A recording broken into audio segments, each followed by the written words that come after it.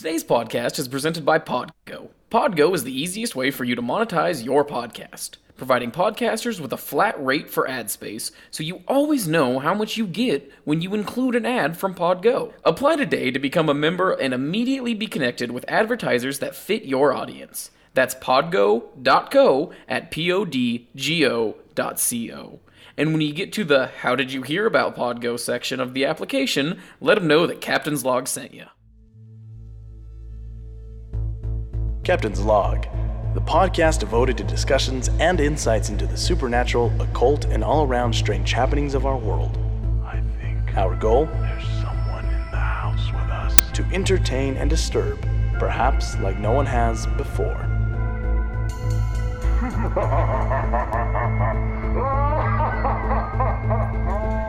I warn you, this could scare you, as the sound bothers me to listen to. It has always haunted me. What you are about to hear is very disturbing indeed. Did you hear that? Start date 03/09/2021. Trying to do more Shatner. Welcome back, everybody, to another episode of Captain's Log. This is your Captain Jose Valle Jr. speaking to you all the way from the Beehive State of Utah, and joining me virtually from the Hawkeye State of Iowa is my co-host and First Officer Mason Schrader. Welcome, Mason. How are you doing? Oh, I'm still alive. Well, that's good enough, isn't it? You can't ask for much more than that. Well, folks, we are back with another episode in our Sinister Stories of the Southeast portion of our Unsolved U.S. series, in which we are tackling various urban legends across all the regions of the U.S. Today, we will be taking a look at the twin states of North Carolina and South Carolina for some eerie and interesting urban legends, to put it plainly. Now, speaking of twins, Yes. I just found out today that Elizabeth Olsen, sister to the Olsen twins. How crazy is that? She's an Olsen sister? And nobody talks about it. Are you... Huh? Go ahead. You just found this out? I just found out today that Elizabeth Olsen is sisters with the Olsen twins. Mary She's Kate not and an Ashley. Olsen twin. Yes, she's not one of the twins. Have 'Cause you there's only ever two of seen the those. diss track video that they made about Elizabeth Olsen when they were kids?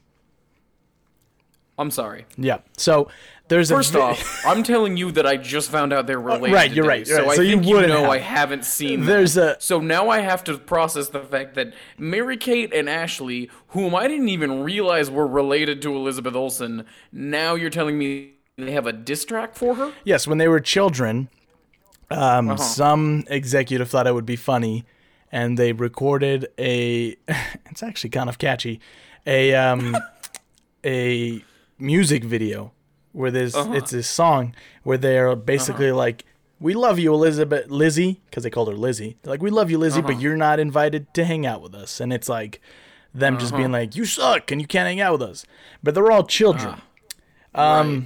But also, they probably made that when the Olsen twins were the more popular yes. Oh yeah, definitely. of the three. They also, I think they have a younger brother, I believe. They do have a brother and two other half-siblings. Yeah, so there's that. Yes. You know what's But crazy? Elizabeth Olsen, also, when you look at them, she's very obviously related Oh to yeah, them. definitely. Here's something else that's gonna blow your mind. You know Tony Stark from Fortnite? Well, guess what? He's actually from the Avengers films. I'm sorry, what are the Avengers? Oh boy.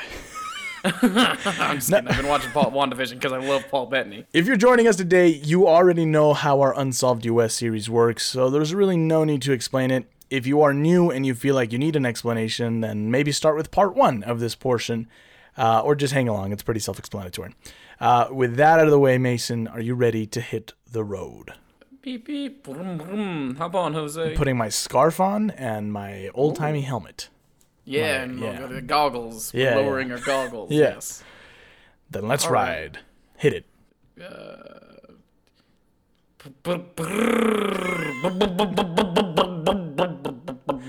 Well, we saw the sights in Nashville. We picked up a copy of the Bell Witch's greatest hits, And now we head east to North Carolina, the Tar Heel State. Shout out to other states that are they didn't have anything, so they just got named after the college that's there. I guess maybe not. I don't really know. Oh, because North Carolina Tar Heels, yeah. Iowa is the Hawkeye State, but I guess it was probably the Hawkeye State before. I guess Iowa probably took the Hawkeye thing. Who knows? I don't know. We're named after Alan Alda's character in MASH. We are named. I don't know why I thought you'd get that reference. Sorry. Yeah, I don't know why you thought I would. We are named after the fact that, pretty much after the fact the Mormons were so good at listening, because we're supposed to be like little worker bees. The Beehive State, because we're really good worker bees. So you know. Oh, I just assumed it was the Colt State, but I guess whatever. Within the pine forest and swamps lies a small town by the name of Bladenboro, a town that was home to a vampire. Not the cape-wearing Widow's Peak, I want to suck your blood type, but a great, ferocious vampiric beast that would come to be known as the Beast of Bladenboro. It began in Bladen County in the town of Clarkton on December 29th, 1953. A local woman heard her neighbor's dog whimpering and whining, and so she went out to investigate. She saw a strange cat-like creature sulking in the shadows. This was reportedly the first sighting of the beast. I just love how in the old days where they're constantly, it was like a cat-like creature. So it was a cat. That just means it was you know what cats are known for is sulking in the shadows. Yeah, it was that's obviously kind a of cat. their thing. It meowed just like a cat. It had ears just like a cat, but it wasn't a cat. Why wasn't it a cat? Must have been some vampire beast. Well, 2 days after, the beast would strike for the first time. On New Year's Eve, Bladenboro Police Chief Roy Flores was called out to a local farm to investigate the deaths of Woody Storm's 2 dogs. They had been killed by Wait a minute. This man's name is Woody Storm. Isn't that fucking... I was so distracted by the fact that they called the sheriff to investigate dog deaths? In the 50s? Yeah. What else were they doing in the 50s? You know what I mean? Well, what farmer is like, the dogs died, must be murder? Well, this is why, right? Oh, because okay, they had been killed by something strong and powerful. Their bodies were completely drained of blood. Reports of sightings began to flood in. A service station owner by the name of D.G. Pite said he watched... Of course. said he watched from said service station as a dog was attacked and dragged into the forest by the beast. It's just sitting on the, It's like a dog is screaming for its life. He's like, that doesn't happen every day. Not my business. Well, I better get to cleaning. Chief Flores was overwhelmed by the large number of reports about dogs being attacked across the county. It just keeps murdering dogs. Yeah. Eyewitnesses described the creature as a bear or panther that was 3 feet long, 20 inches high, with a long tail and a cat's face. What? Okay, so it's a mountain lion? I don't know. Maybe a bobcat? If it's 3 feet long, it's a bobcat? Maybe. It's just a bobcat that's bold enough to attack dogs? Maybe. Well, no, not maybe. If it's 3 feet long, 20 inches high, and has a cat's face, that's a bobcat. It's a vampire beast, Mason. Okay? It's not a vampire Jesus beast. Christ, it's a bobcat. It's a fucking bobcat that attacks uneducated dogs. idiot. And I'm guessing, normally I get it. Bobcats probably don't attack dogs normally. But this is obviously just a bobcat. No. No. Others never got to see the creature, but reported hearing its screams coming from the swamp, and described it as sometimes sounding like a crying baby, and at other times like a lady with a knife stuck in her back.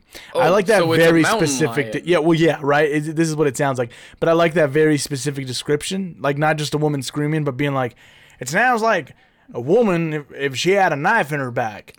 Well, to be fair, Jose, how what do it you know sounded that, like Phil? was, oh, fuck, there's a knife in my back. So, to be fair, I mean, you're actually wrong Jesus on Christ. this one.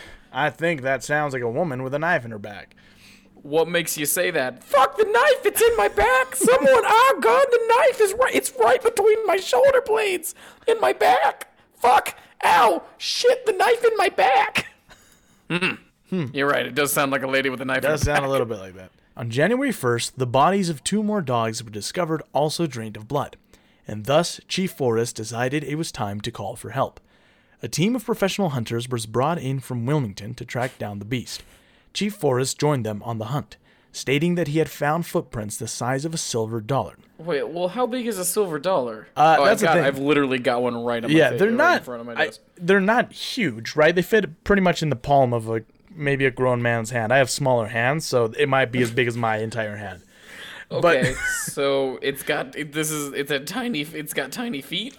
Well, it's bigger than a silver dollar. So he's like, I guess he's saying like it's not a cat or a dog. Right. So it's a mountain lion or a bobcat. So it's probably a mountain lion or a bobcat. Well, I don't understand how they're just like, it can't be. Well, and we'll get into it as to maybe why, right? Then on January 5th, things took a turn when the beast of Bladenboro tried to attack a human. That evening, Mrs. C.E. Kinslaw heard the sound of whimpering dogs outside of her house and went to check. It was there that she saw a large cat-like creature rush toward her. She let out a scream, and her husband quickly rushed out, frightening the beast, who disappeared back into the darkness. The following is from a news clipping of the time. Vampire charges woman, Bladenboro, January 5th.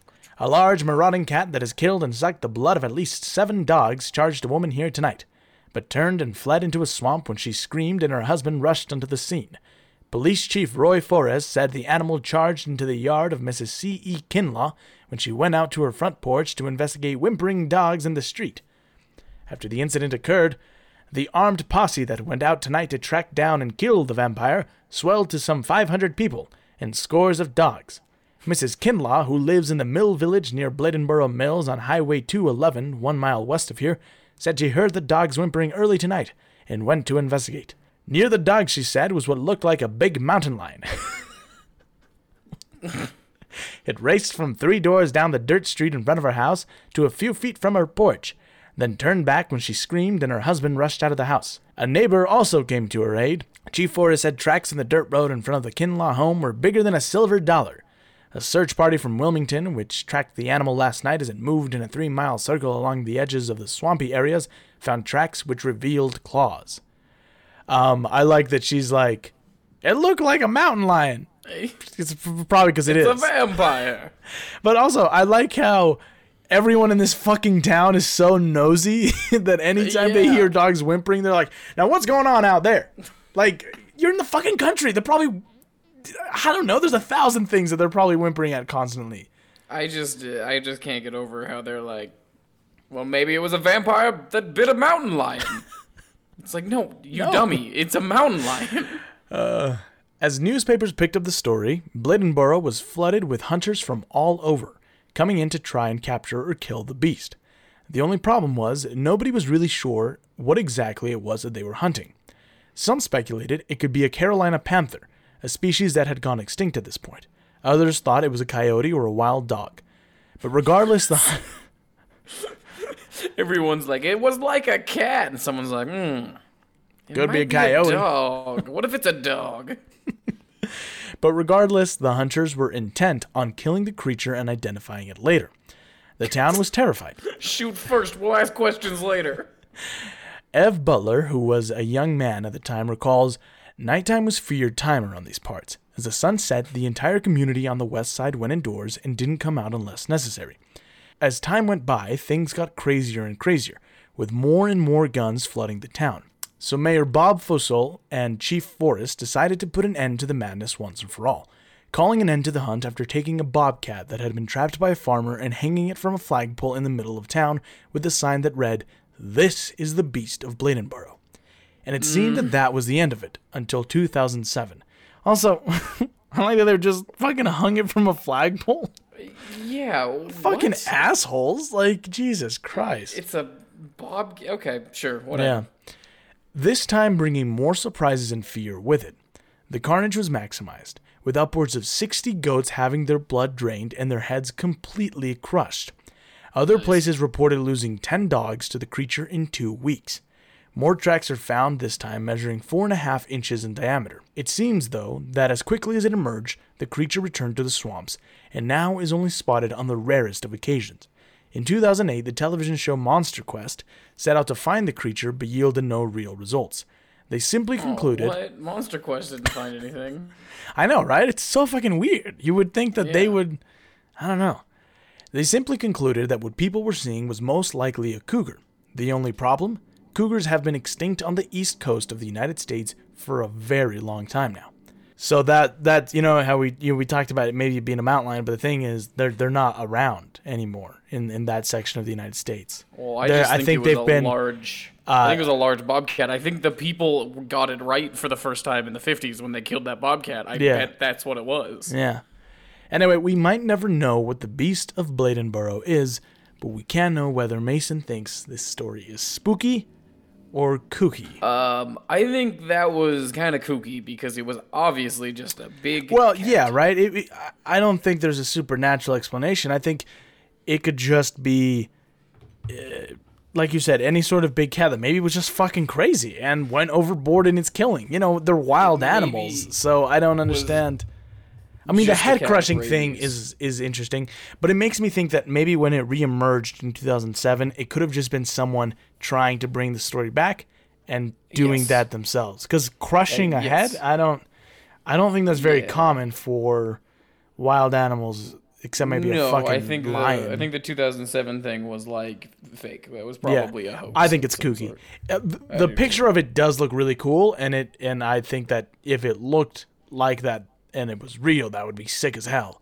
I mean, even that picture is basically just a saber-toothed tiger. Well, to me, the picture that was sketched, it looks like the one cat from Attack of the Clones, from Star Wars Attack of the Clones. Oh, yes, it does. You are correct. South of Siler City, in the rolling hills of southern Chatham County, deep in the woods near Harper's Crossroads, sits one of the most strange and unexplained locations in North Carolina, the Devil's Tramping Ground. The Devil's Tramping Ground is a perfectly round, mysterious, barren circle about 40 feet in diameter found in the pine woods of Chatham County. Nothing will grow there, not even pesky weeds that seem to grow everywhere. It seems this circle is completely devoid of life. Seeds planted there will never grow. Any vegetation transported there will wither and die. What is even stranger is that any object left within the boundaries of the circle overnight will be thrown outside of it by morning. Dogs cower and whimper when brought near the circle. Many have tried spending the night within the grounds, but no one has survived the night without losing their sanity. It seems as if they all see something that pushes them over the edge and scars them for the remainder of their mortal lives. There is Well, okay, I don't know. Who do we have? Jose, who's our source on people who spend the night there lose their mind? Yeah. Who's the source? Tell me. Who's the source? People who said that on the internet. People who see, this is what I'm saying. Listen, I doubt it. I just doubt it. This is all conjecture. I was maybe in on it when like things get thrown out of the circle. I just find it hard to believe that anybody who spends the night there goes completely insane. Goes cuckoo for Cocoa Puffs. Yeah. Yeah. Right. Yes. Right. That seems. It just seems unbelievable to me. Right. No, I think people could be spooked, but where are the case numbers? You know what I mean? Yeah. Why is this not more heard of? If people are going insane, mentally insane, after spending lots of people, where's the numbers, guys? Is there an asylum in this town? Just dedicated to people that go there? With an entire wing, dedicated to the circle? And if there is, maybe we should put a fence around it. Don't let people go there. Yeah. Yes. Anyway, there is a reason this is called the Devil's Tramping Ground, as many believe this is where the devil walks around at night, pacing the circle, dreaming up new ways to torture and break human souls in hell and cause chaos and spread evil on earth. He just comes here and he's just like, I guess I could more dick pressings or no. I'm guessing you probably aren't aware of this. It's a famous quote though for Iowans where Jim Carrey once said that there's a stump in Iowa that he loves to sit on and think or something like that. That's all just I'm imagining is the devil just being like, He's got little reading glasses. He's just like sitting there like. He's in hell like, he's like, there's a circle in North Carolina that I love to walk around in at night. And they're like. It's just really fun. I like to think. Master, I don't. Why do you go to that specific circle, if I can ask? To walk. I go there to walk. Oh, do you? To walk inside, walk in a circle, and then if there's a thing in the circle, I throw it out of the circle, because it's my circle. Oh. If there's a And you person said this there, was I'd in make North him Carolina, not like, I don't know, like Rome or somewhere more like No, tied North to Carolina. history and relevant. No. Have you been to North Carolina? No, I haven't. I'm not. Okay, given a well then you chance. wouldn't get it, would Oh, you, well, yeah. Tim? So maybe you don't question. Who the fuck are you? I'm the devil. You just Sorry, questioned sir. me. I'm sorry. What I'm the sorry. fuck? I'm sorry. Yeah, that's.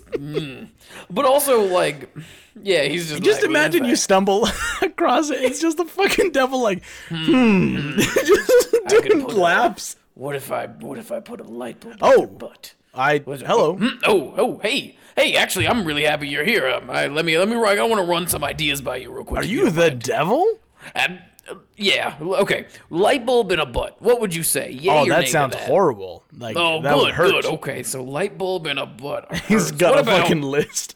What about razors He's got the under note. your You know, he's doing it toenails? into the Notes app into his iPhone. Just Yes. Siri, remind me to put razors under the toenails of the damned later. fuck. That sounds horrible. Actually, What if, that- okay, ugh. hear this one out. Hear me out. I've been trying to get real. I've been going through kind of a thing. I've been trying to get more mental with it. What if it's like you're in a glass case, right? You're in a glass case, and everybody Okay. outside of you can see it. All your loved ones are outside of the glass case, right? Okay. Right. And then behind your loved ones, it's like a laser. And that laser, it's gonna cut your family and loved ones in half, and you try to scream, but they can't hear you because you're in the box, and then you gotta watch them get cut up and then cut in half, and then that just happens over and over again, huh? Man, are things that bad in hell that you have to do all this? Can't you just stick to the classics? Okay. Well, what about this one's real. This one's real good. Okay, I've been having a bit of writer's block, but this one, what if they gotta eat a bunch of macaroni? That sounds Like horrible. Like they gotta eat like a bucket. They gotta eat like a bucket of Oh, macaroni. no, I don't like that at all. No? Good. Okay. What about, they gotta, Hey, real quick, why are you in Yeah, the woods in North Carolina, if I can ask? No, you can't ask, actually. Others say here is where the devil dances in his true horrific form. Just doing the jerk. Remember the jerk from last episode? No, you know what it is? It's the never scene from Footloose. Where he like goes to the empty lot. Never. He's just doing the Kevin Bacon dance. He's got the the wife beater on. Yeah, that's good. Yeah. Oh, that's pretty good. Man, if only we They could make fun of me and they bully me in hell for this, but God, I love to dance. if only we had access to an animator that could animate that segment, because that would be incredible. Just the devil dancing to Never from Footloose in the circle. Never. Oh, man. The scorching heat of his hoof prints is what has ruined the land forever. It is he who throws things out of the circle as he doesn't like things being in his way. Others Fucking goddamn litterers. I come up here, I Pick gotta up do your my fucking thinking. trash. Others believe that the circle is tied to the Native Americans who used to inhabit the area. These people believe that it was a meeting ground for the tribes, and their ceremonial dances are what made the ground bare. They just danced so fucking hard that they made it so that nothing would ever grow They there. were also doing the never dance for Yeah. Footloose. These damn white men never. Another explanation links the area to the lost colony of Roanoke, believing that the tramping ground was an area called Croatoan, named for the tribal chief buried there after a battle. And that's it. That's the connection that they make. I don't understand how that explains it, but you know. Okay. None of that makes any sense. Scientific explanations for the characteristics of the Devil's Tramping Ground have been offered as well. Some say horses used in the operations of old molasses mills created the spot with their constant circular treading. However, comparisons to the paths formed at similar mills do not support this theory. The mystery of what exactly the Devil's Tramping Ground is has been around since before the War for Independence, and it is possible that we will never truly know the explanation. But what do you think, Mason? Spooky or kooky? I think we gotta go visit this place at some point and just. Oh, I agree. To We definitely need to look at visit it. A fucking a circle. It is interesting that nothing grows there. You know, that is kind of spooky that like Yes, nothing it will grow is. there. I wouldn't But- even call it spooky. It's just intriguing. It's yeah. it's a hole. I mean, it's a circle in the ground. It's fine. So you think it's Well, spooky or there's you think it's probably- kooky?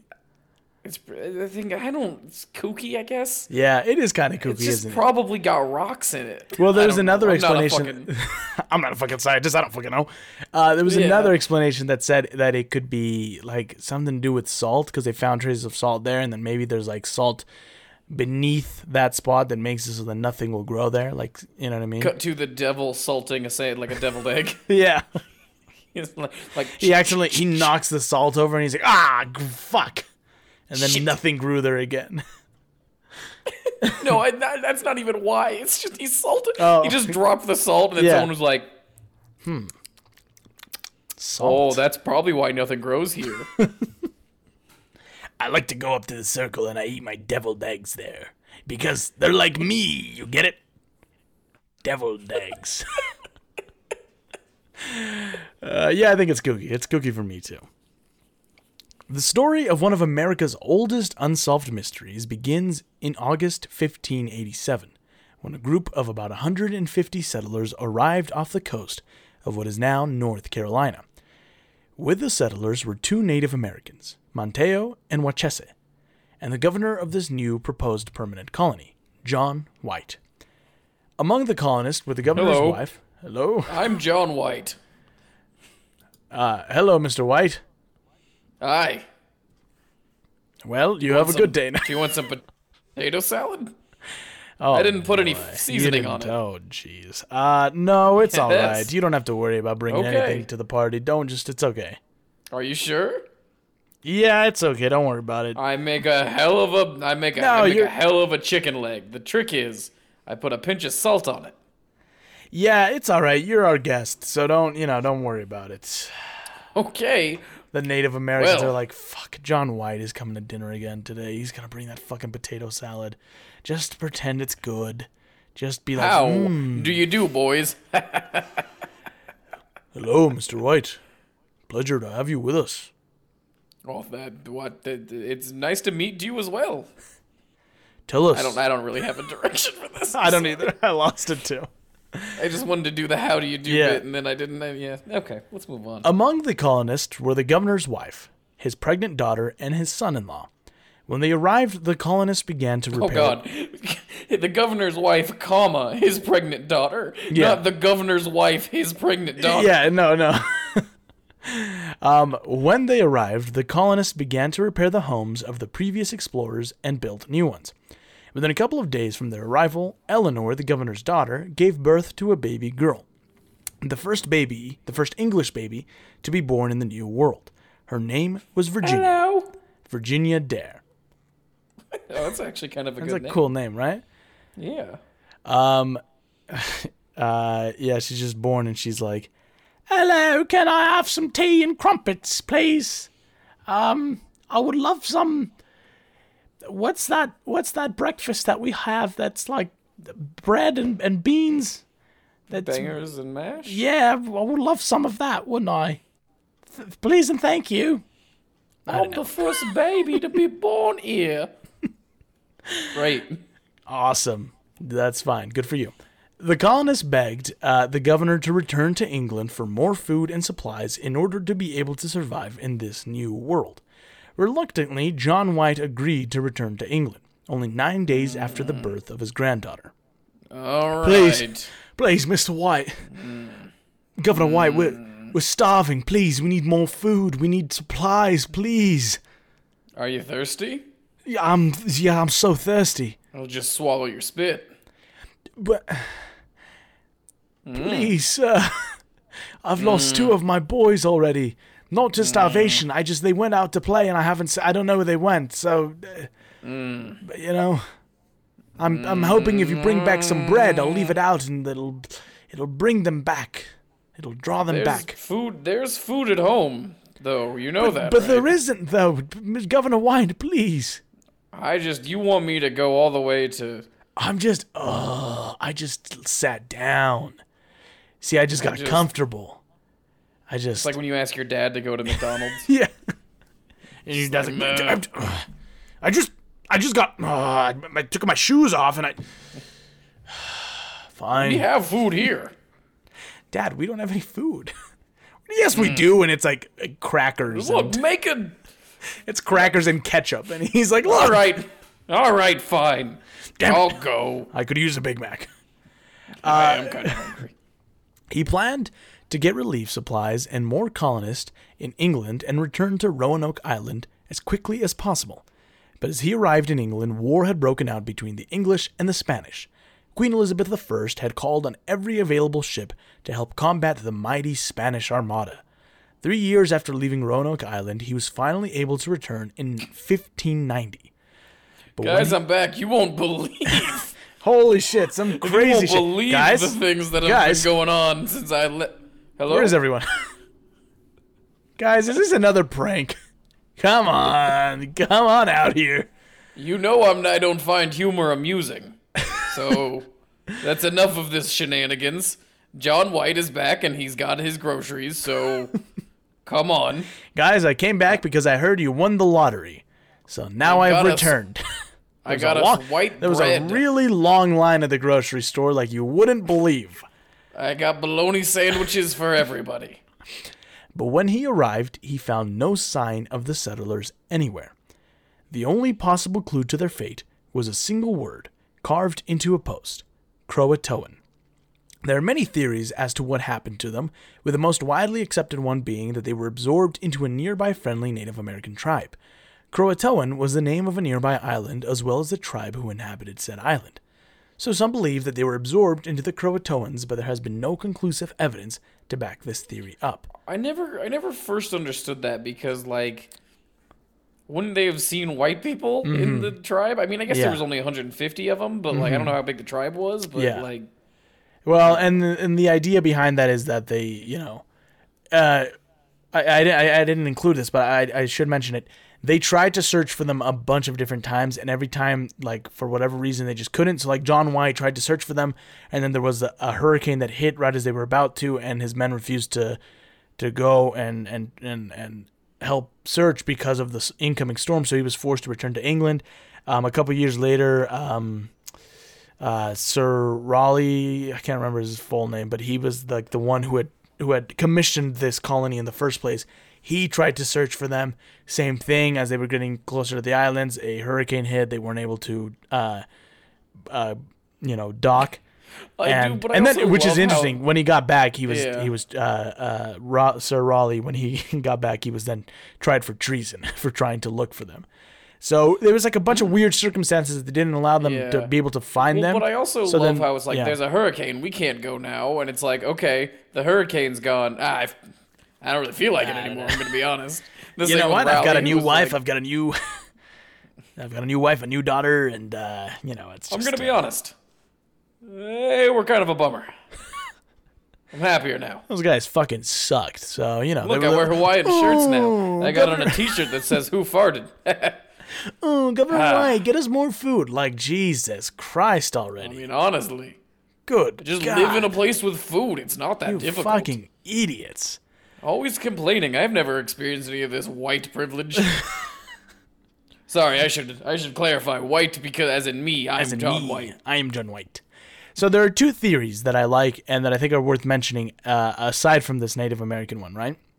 The first one states that the explanation to what happened to the colonist lies in the word Croatoan, a word that has been linked to many strange disappearances and events throughout history, that perhaps Croatoan is some sort of unexplained phenomenon or society or something else.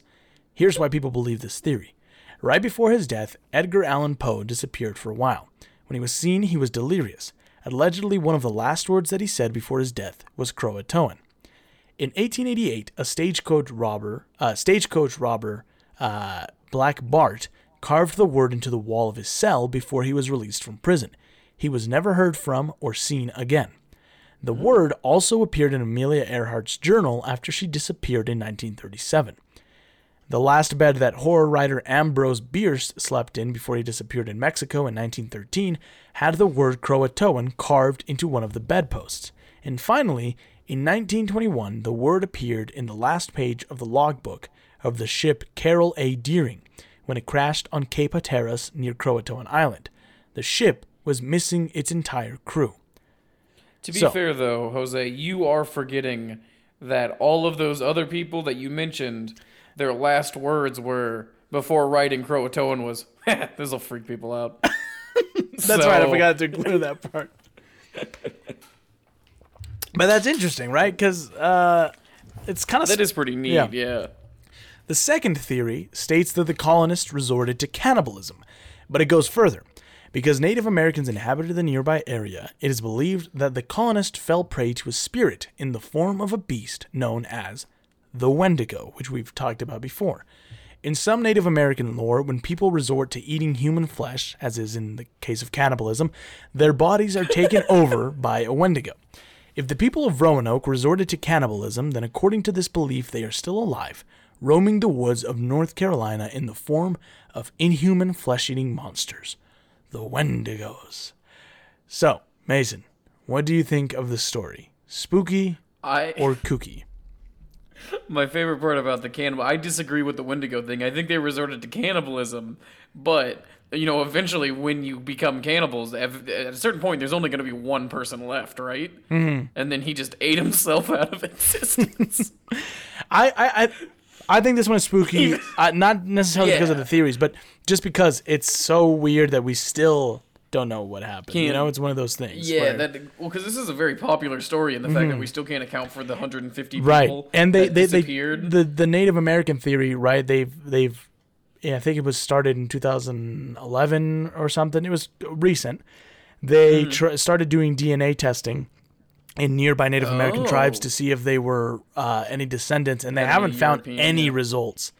So, Interesting. It's and there was other explorers who came to the area that reported seeing white Native Americans or blonde Native Americans with green eyes or whatever. But it's just it's like Native Americans. There's like a full war paint, but it's just like, howdy, neighbor. yeah. He's wearing like the buckskin pants and the moccasins, and like, oh god, Backhard's been doing a lot of gardening. Oh, I'm gonna squeeze right by you. Sorry about that. Hey, you got any ranch? Oh, that's all right. I would kill for some ranch. Oh, I'm sorry. Chief's calling me. We're doing a war party. Yeah. Yeah, I got my. Gotta put my war face on. I got my tomahawk. I got my bow and arrows, and my knife. Okay, all right. Well, whoa. Let's get to going. That wasn't. I want to clarify that technically wasn't racist because it was a white person. It was a white person doing the bit. Never mind. I probably just move on. Mason, so then do you think it's spooky or kooky? It's spooky. I love the story of Roanoke. I like the theory that Croatoan could mean that it doesn't just refer to the tribe, but that it could be something bigger. You know what I mean? Because I mean that kind of that showed up in so many. Yeah, I had no idea about that either, but it's interesting, especially where it's like I don't know. Like maybe it was that they were just like, this will freak people out. But I mean, would you really think that? No, I don't. You know what I mean? I can't imagine they were like, Croatoan. Or maybe they did it as a funny and then they died afterwards. This is funny. Oh no! Oh shit! Fuck. I don't know. I'm gonna start writing that down every time, everywhere now, like once a day, just so if I die suddenly die during a day, everyone's like, "Oh my god, Croatoan!" But I don't know. It's I think it's spooky. Mason, do you want to do an ad? Of course. Let's do an ad. Mason, have you been doing any reading lately? What are you, a cop? All right. Honestly, no, I haven't. But only because I just don't have the time to sit down and read a book. I'm busy doing, you're not a cop, so I don't have to tell you. I have great news, but, I mean, it seems like you're hiding something, but I'm gonna brush past it. Oh, I think it doesn't matter what I'm hiding from you. You're not a police officer. I'm just your trusted co-host, and you know what? It's fine. Mason, I have been catching up on a lot of stories that I meant to check out, despite the fact that, because I'm single, almost all of my time is spent making models. And it's all because of our friends over at Audible. Not the models thing. It is not their fault that I'm single. That's my own thing. The models thing, it doesn't matter. Audible offers you the ability to listen to great audiobooks written by your favorite authors while you do whatever it is that you do, like run a meth lab, which is what I think Mason is doing, and that's why he's not telling me this. But Well, you can't prove it. you're incriminating yourself. I understand. I said you can't prove it. That's not incriminating. That's a fact. All right, listen, I have a question for you, Jose. Yes. Is it true that Audible boasts a collection of not just thousands of audiobooks, but also a huge collection of podcasts, guided wellness programs, theatrical performances, A-list comedy, and exclusive Audible originals that you can't find anywhere else? Yes, that is true, Mason. And right now you can get a 30-day free trial by going to audibletrial.com/captainslog or by clicking the link in the show notes. I'm recommending I'll Give You the Sun by Jandy Nelson and narrated by Julia Whelan and Jesse Bernstein. It's a great book about two twins and their love for art and how they grow apart in life and how they come back together. That sounds like it's not my cup of tea, or should I say book. I've been listening to Charlie Kaufman's Ant Kind, narrated by Fred Berman. So they have something for everyone though, right? That's the point. So go get started on your 30-day trial now by going to audibletrial.com/captainslog or by again clicking the link in the show notes. And you'll be helping us out and helping yourself out. So go get started now and enjoy the rest of the podcast.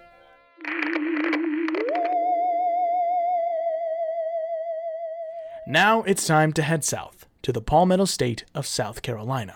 South Carolina has their own special vampiric legend, but this vampire doesn't just suck blood, but also the life from a man. Oh, well, actually.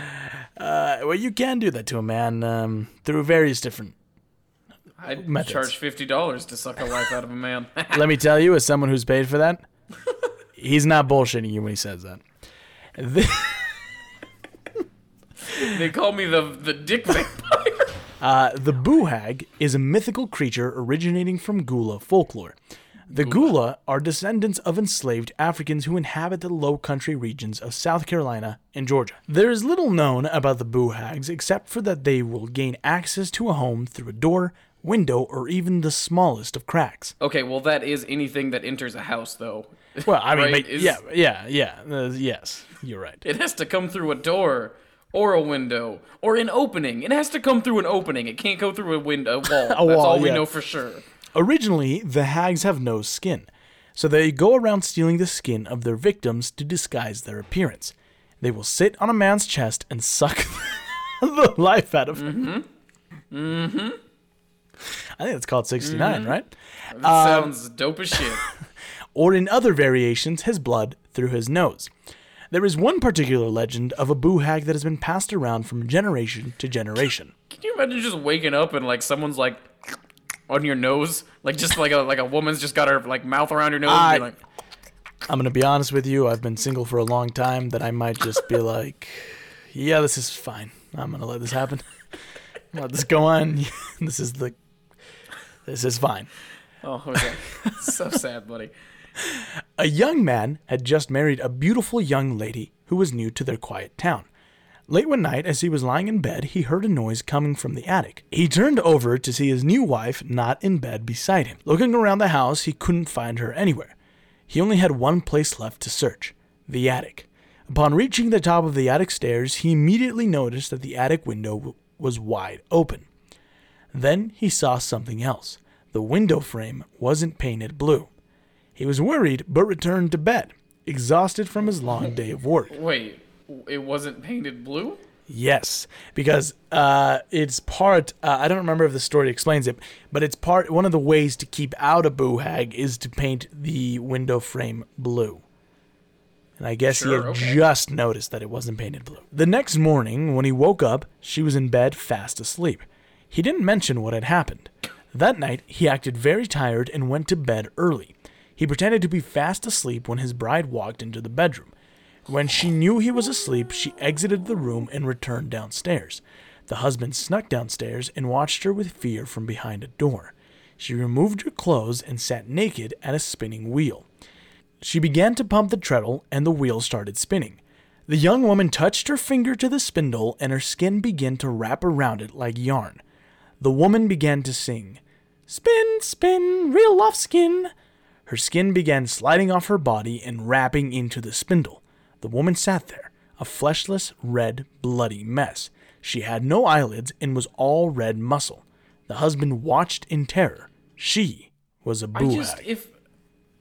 If that happened to me, I'd ask for a divorce, I think. No, I'd just be like, baby, no secrets, okay? I mean, listen, I'm gonna love her regardless of whether she's a boo hag or not. So she might as well just tell me, and I'll just, no more. She doesn't have to sneak around. She could just be like, honey, I'm off to get some skin. And I also like that this boo hag was like, I'm gonna settle down. I won't kill this guy, but I'll go around and kill other guys. Yeah, right. So it's just business, really. Yeah, it's still her husband. Right. I don't care where she goes off to work during the day. I just want to know, that she's going to work. Yeah, right. Yeah. Yeah. He made a stealthy run back to the bedroom when she looked away. He slid into bed and pretended to be asleep once more. Are you asleep? He's asleep. Yes. I mean, wait, what? The hag looked in on him as she passed through the hall, making sure he was still asleep. The hag continued into the attic, leaving through the window into the black of night. The husband followed and witnessed her soar out of the window. She let out a horrible cackle and disappeared into the darkness. The young man knelt for a moment, sobbing at the loss of his beautiful wife. Knowing what he had to do, he gathered the supplies. He painted the window frame blue, then locked it from the inside. He then unreeled the skin from the spindle. Taking the salt and pepper, he shook it all over the inside of the flesh. The man hung it by a nail outside the back door, then returned inside, locking the blue-framed door behind him. So let me. You might not know the answer to this, but was it his wife when they married? And well, then that's she, an interesting got question, taken? right? Okay. I assume that's kind of. It seems like that's what the fact that he knelt down and cried She at the just loss turned of his. into a boo hag the other night. Well, the fact that he cries for his wife or whatever makes me think that his wife was killed by the boo hag and then she stole her skin. So maybe she wasn't a boo hag when he married her, but rather she was a normal girl. But then the fact that the story starts with it saying she was new to town also makes me think that she could have been a boo hag. Look, it's not well written. Fair enough.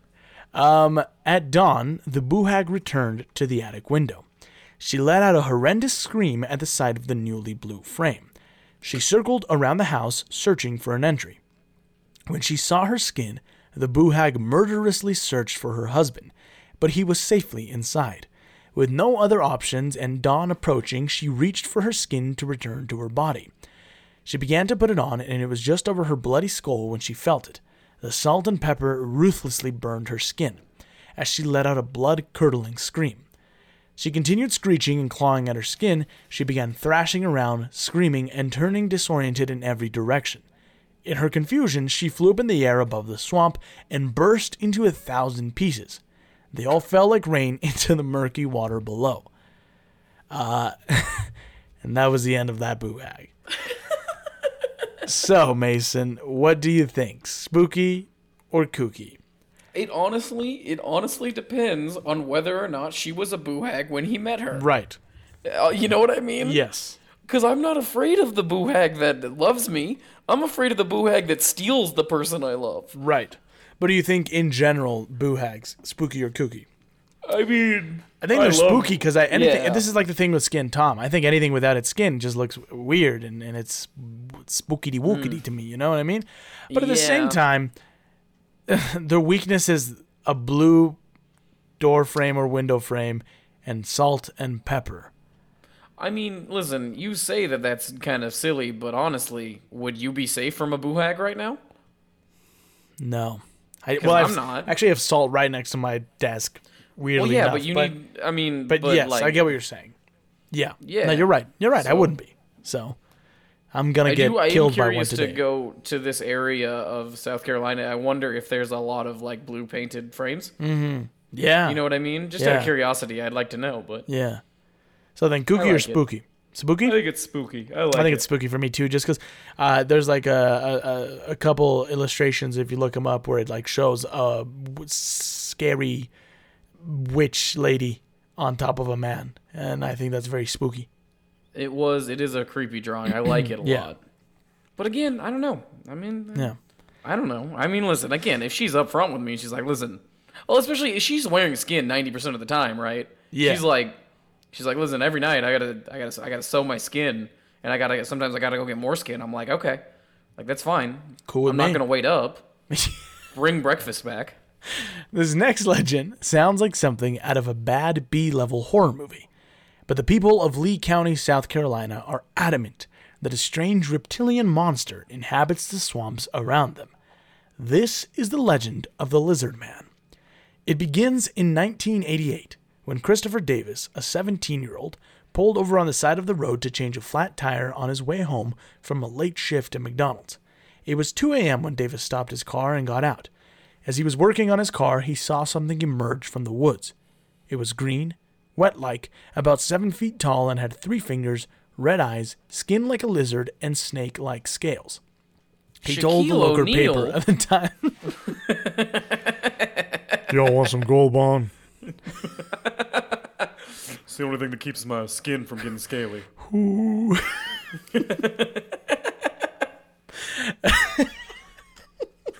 Because he was sweaty because he just played basketball. I like the idea of this kid like pulling over and he's like, oh shit. And it's just Shaggy's like, you want some Gold Bond? Like just emerging out of the shadows. I don't fit my Buick.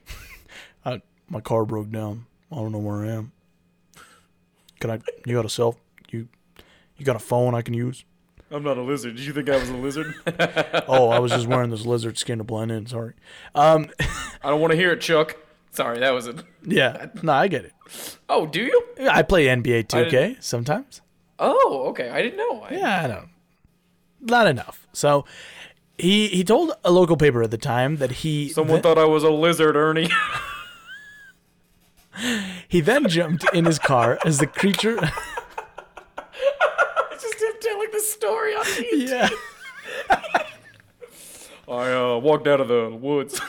Oh, there's one time I was in Looked South me Carolina. right in the face, and he says, "You're a lizard man." I say, "Listen, kid, I'm NBA legend Shaquille O'Neal." Man, you know how many titles I got? You're gonna confuse me. We're both starting to do a bit of an Elvis. Yeah. Shaq. Hey, you know how many titles I got, kid? I spent so much time with the Lakers, you have no idea. Me and Kobe used to play together. He told the local paper at the time that he then jumped in his car as the creature leapt onto his roof, damaging his car. After telling his father, I don't know my own strength sometimes.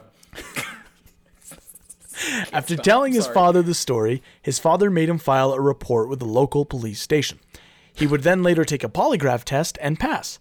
It seemed that the encounter in 1988 was the end of it. But then, in 2011, a couple reported that their car had been mauled overnight, and the culprit, according to them, the Lizard Man. Then, in 2015, he was reportedly photographed and filmed walking around the woods.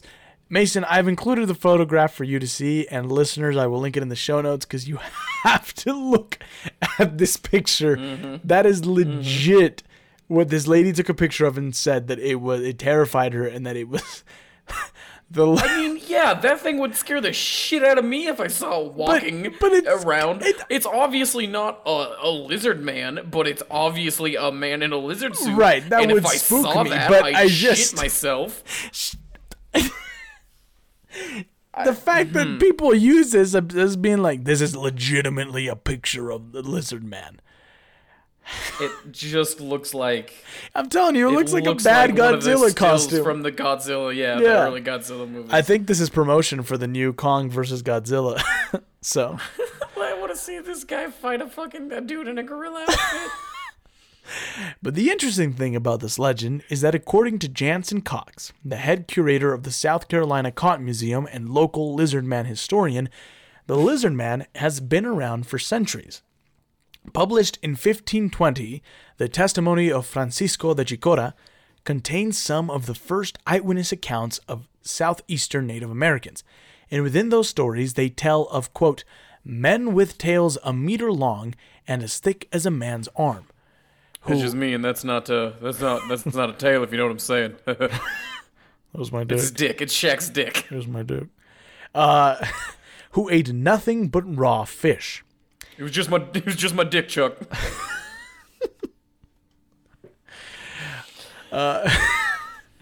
Also, I've been told that's a good diet. Just fish. It's high in protein. In March of 2015, paleontologists found skull and bone fragments in North Carolina, which led to the discovery of Carnifex carolinensis, the Carolina butcher, a land-dwelling crocodilomorph. Carnifex is a crocodile-like creature that walked on its hind legs and lived in the Carolina swamps about 230 million years ago. So, I'm sorry, are you telling me that's a real thing? Yes. Awesome. Yeah. There was a crocodile that walked on two legs. Yeah, there was like a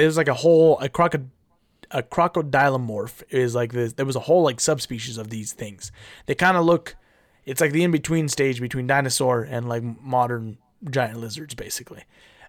So some believe that the lizard man could be a descendant of this creature, or an evolved version that now walks bipedal-like. You know what I mean? Oh, okay. Sorry. No, I just looked up a crocodile morph. They did not walk on two legs like I thought it was No, going it's kind to. of like a leaned over kind of thing, like a T-Rex. It's it walks on two legs like a raptor. Right, Walk on yes, two legs. yeah. Okay. That Not was bipedal. disappointing. God right, damn it. yeah, I thought it was like a... I did too, and then I looked it up and I was like, oh. Damn Well, it. anyway, so some people believe that the lizard man could be an evolved descendant of this creature. The creature has become so famous that he now has his own annual festival. But Mason, what do you make of the lizard man? Spooky or kooky? I mean, yeah, it's all right. Not a lot of meat on the bones of this one. You know what I mean? No. Like Yeah. what? I don't know. I want to hear more stories, but Right, and it's only really been one full encounter, and then other cases where people blamed it for. Well, and then I guess the lady who photographed it and the guy who videotaped it. So it's been 3 accounts in 1988. Yeah, but I mean, you know like, what? I mean? what? That was fucking. I mean, what? It was just a man in a suit. Yeah. I like the idea. It sounds fun in theory. It sounds. If there was better, more but- to it, I would like it more. But I think it's kooky.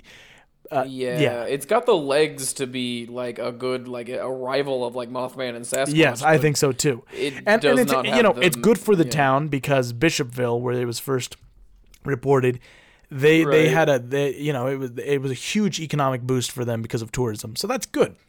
But it's as far as legends go, I don't think it's down on towards the bottom of my believable scale. You know what I mean? So Oh, yeah, fair enough. yeah. I have to admit this one is also short, but it's while actually fascinating, it is so batshit strange that I really can't make any sort of conclusion or theories as to what this next legend could have been. It's the legend of the Third Eye Man. Hey, better than the legend of the third-legged man. You know what I'm saying? Better than the legend of the One-Eyed Snake. You know what I mean? Oh, yeah. Better than the legend of the purple helmeted yogurt flinger. If you know what I'm talking How about. many more of these are you gonna do? I'll stop there. Something lurks in the catacombs beneath the University of Southern California. First spotted. Gamecock. Because they're the Gamecocks. Yeah, I got it. First spotted in 1949 by 2 USC students. A man dressed in all silver was seen opening a manhole cover and disappearing underground. Okay. One of the students worked for the school paper and wrote about their encounter. 6 months later, a police officer was making his rounds around campus when he came across some mutilated chickens. He went to his car. What? Gamecocks. Yeah, sorry. They call them Gamecocks. I'm just kidding. I don't. He went to his car to call his findings in, and upon returning to the spot where he had found the chickens, he now found himself staring at a man dressed in strange silver clothing. When the man turned around, the police officer reported that his face was a strange color, and in the center of his forehead was a third eye. The police Paul rushed... Bettany training method acting for the role of Vision. when the police officer rushed from the scene back to his car to request backup, but when backup did arrive, they found nothing. This didn't stop the officer from telling that story for the rest of his life. The next encounter would come in the 60s. Some members of a fraternity thought it would be a great idea to take their pledges in the dark catacombs beneath the school. When they came around the first corner, they found a crippled old man dressed in all silver. He swung at them with a pipe and managed to strike one of them, knocking him down. The young man suffered minor scrapes and bruises, but managed to escape. A manhunt was started that night, but nothing and no one was found.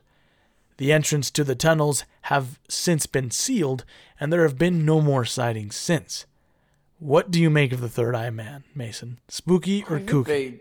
I think they murdered a janitor. I think a janitor got killed because he was living underneath the school because he was here's homeless. The thing. I think whatever it sounds like, it could have been an alien or, you know what I mean, some other humanoid-like creature. But I think what's interesting about this is that it seems it's not like a lizard man where it's been around forever. You know what I mean? It seems like it aged as time went on, right? Because when they saw it in 49, it was a man, and then when they saw it in like the late 60s, it was older and crippled or whatever. And then they never saw it again because they sealed those tunnels, because whatever it was, I think it just died down there. Yeah, I think it was a weird dude. I think it was but what about the third eye? Weird.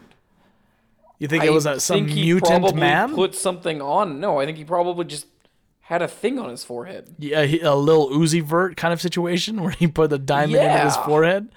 Yeah, but yeah, I mean, honestly, I don't know. I think it also reminds me of. Did you watch the Watchmen series, the HBO series? You remember the Lube Man? The guy who was dressed in like a silver like morph suit. Oh yes. And he like sprayed oil all over himself and like slid into a storm drain. Yeah. Yeah, I think it was him. I think it was that guy. It was like that. That's what I'm imagining. Yeah. Okay. Yeah. To me, it's spooky. It's weird. It's weird. I like it. It's certainly. Yeah. It's certainly very fun. It's wish a fun my campus had legend. Something like yeah. that. Yes, it's super fun. It's nice because it's not just like it's a ghost and there's a ghost that lives on the kind. It's like some fucking weird guy with 3 eyes lives in the sewers. Right. Like hell yeah. Okay. Yeah. Well, anyway, with that, Mason, it's time to wrap the show up. If you like the show, make sure to leave a 5-star review, which you can do in-app on Apple Podcasts, or as I just recently found out, you can do on Podchaser or Audible. We'd really appreciate it. Plus, it really helps the show, and we'll read your review on the show. You can help support the show by going to patreon.com/captainslogcast and donate $1. Anything helps keep the lights on. Another thing you could do to help the show and yourself is go over to TeePublic and shop our merch. Yes, that's right, we have merch. You can get anything from t-shirts to mugs with our logo on it. Remember, if you donate/support our sponsors, it all goes towards improving the show, getting better recording equipment, etc. Mason, where can the fine listeners find you? Sifting through the catacombs of South Carolina University trying to find my biological father. His bones, anyway. His bones, yeah. You can also find Mason on Twitter at Mason Schrader. Go give him a follow. We want to get him to 25 followers. I don't want it. Well, I don't we want need it anymore. I don't. You do. I know what's best for you. Social media makes me so... Yeah, that's why we got to get you on it, man. I want you to be depressed. You can more. I already am. You can follow me on Instagram and Twitter at j.valle_jr. and the show on Twitter at CaptainsLogPod. We recommend various different materials on there, post show updates, tweet some occasionally funny and interesting things, so go check it out. You can also subscribe on YouTube, where you can find me as Jose Valle Jr., Animal Productions, and of course the show's official YouTube channel, Captain's Log, which we are very close to having it up to date. If you can't get enough of me, you can also listen to my other podcast with friend of the log, Max Benyon, called Max and Jose Have Something to Say. We had Mason on a recent episode where we talked about things we would tell our younger selves, and hilarity ensued. So make sure you go listen to that now. Make sure to tell your friends and family about the show if you enjoy it, and if you'd like to share your favorite urban legends that didn't make the cut, or perhaps if you had encounters with any of the legends we discussed, please do so by writing into captainslogcast@gmail.com. You can also suggest episode topics, guests you'd like to have back, etc. Make sure to subscribe and download on Apple Podcasts, Spotify, and Google Play, and any other podcast directory. Thanks to Carlos Rivera for composing the show's theme. And with that, everybody, we have reached the end of our show. We'll see you soon for another episode. I've been your captain, Jose Valle Jr., joined by First Officer Titty Boy Mason Schrader. And this has been Captain's Log. End of transmission. Boo!